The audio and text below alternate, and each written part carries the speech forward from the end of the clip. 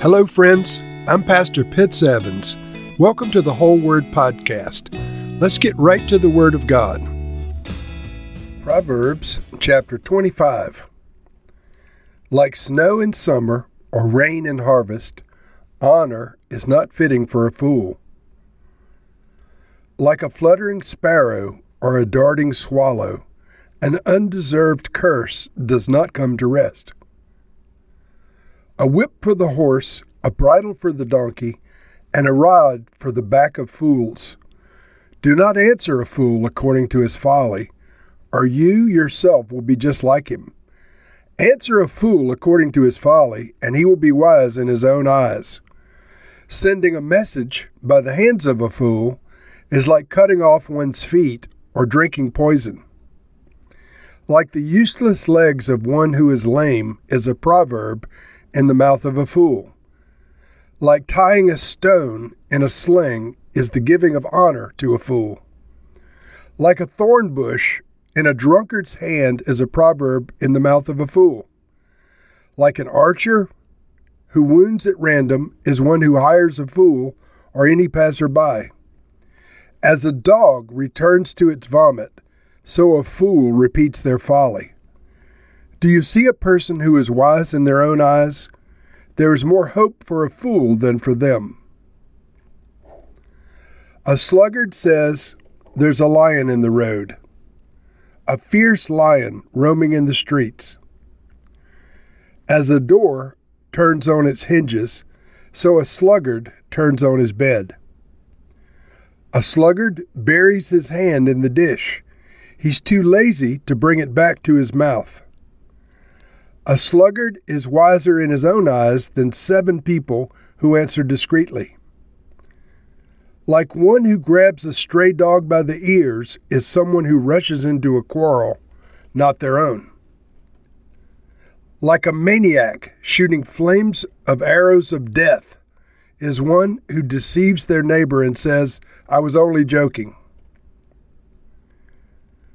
Without wood, a fire goes out. Without a gossip, a quarrel dies down.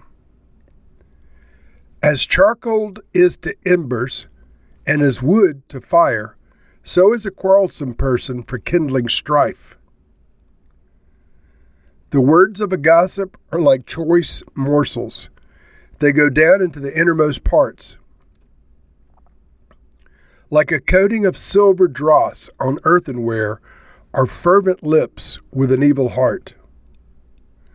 Enemies disguise themselves with their lips, but in their hearts they harbor deceit.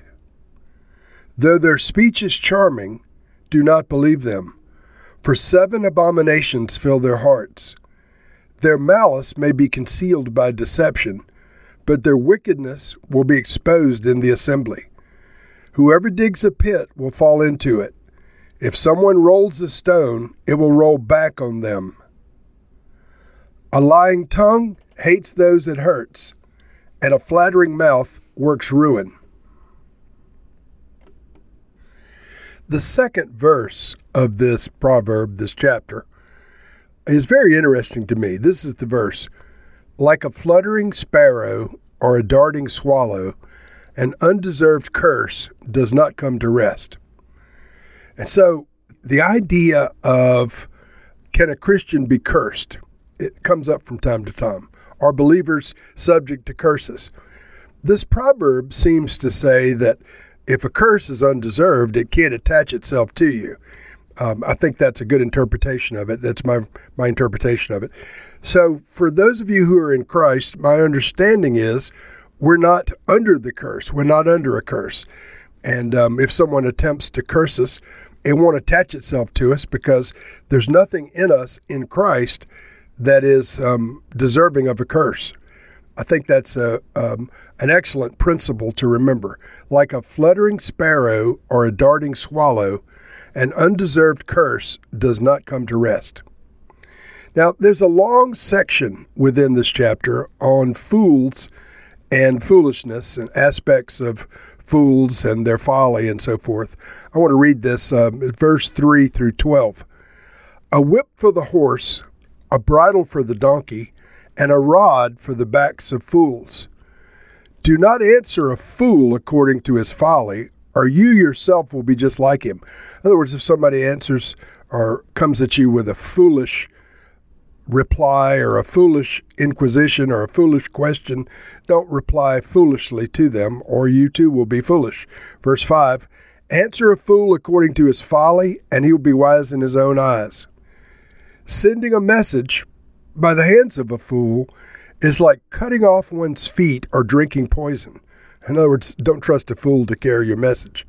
Verse 7, like the useless legs of one who is lame is a proverb in the mouth of a fool. In other words, all this wisdom does not benefit people who the Bible would consider fools. Verse 8, like tying a stone in a sling is the giving of honor to a fool. Like a thorn bush in a drunkard's hand is a proverb in the mouth of a fool. Like an archer who wounds at random is one who hires a fool or any passerby. As a dog returns to its vomit, so fools repeat their folly. That's especially graphic. And then verse 12, do you see a person who's wise in their own eyes? There's more hope for a fool than for that person. So this, if you think you're smarter than you are, better than you are, brighter than you are, the Bible says that even a fool is better off than you are because you're deceived. So a long section on fools there. Some interesting comments. There's another long caution that I believe is warning us against laziness. It talks about the sluggard, but ultimately it's talking about people who are lazy. Verse 13, a sluggard says, there's a lion in the road, a fierce lion roaming in the streets. In other words, the sluggard makes excuses for going out and doing the work that he's supposed to be doing. Verse 14, as a door turns on its hinges, so a sluggard turns on his bed. A sluggard buries his hand in the dish. He's too lazy to even bring it back to his mouth. A sluggard is wiser in his own eyes than 7 people who answer discreetly. And so the sluggard is right up there with the fool in terms of the estimation of Proverbs, the writer of Proverbs.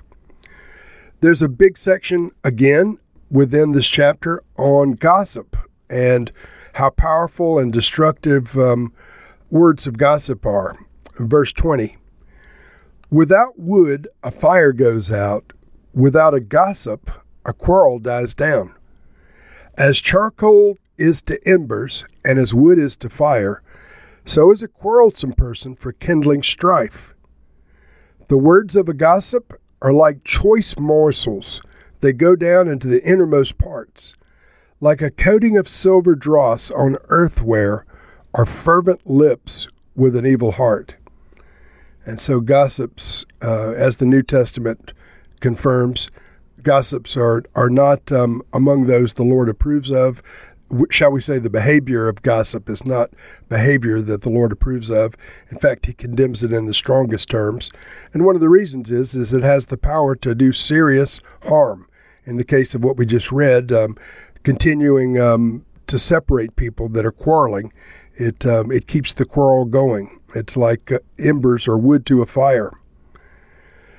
This closes in verse 28 with a very excellent word saying, watch and be careful how you speak and be careful how other people speak. Verse 28, a lying tongue hates those it hurts, and a flattering mouth works ruin.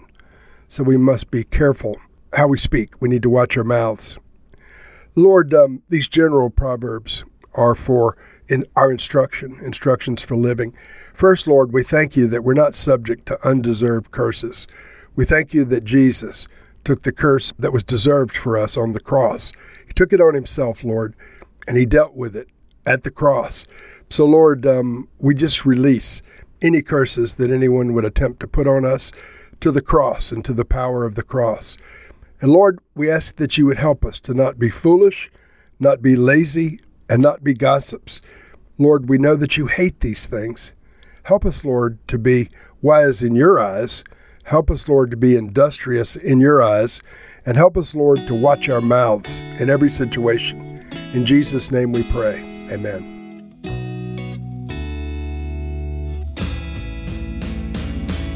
Thank you for listening to this episode of The Whole Word. It was brought to you by Whole Word Fellowship and the Northern Virginia House of Prayer. If you were encouraged, please share our podcast with your friends. We'd also appreciate it if you'd hit subscribe in your favorite podcast app and take a few moments to write a review. If you'd like more information on our church and our ministry, you can go to wholeword.net or wholewordpodcast.com for more information. Thank you again, and may the Lord Jesus bless you today and always.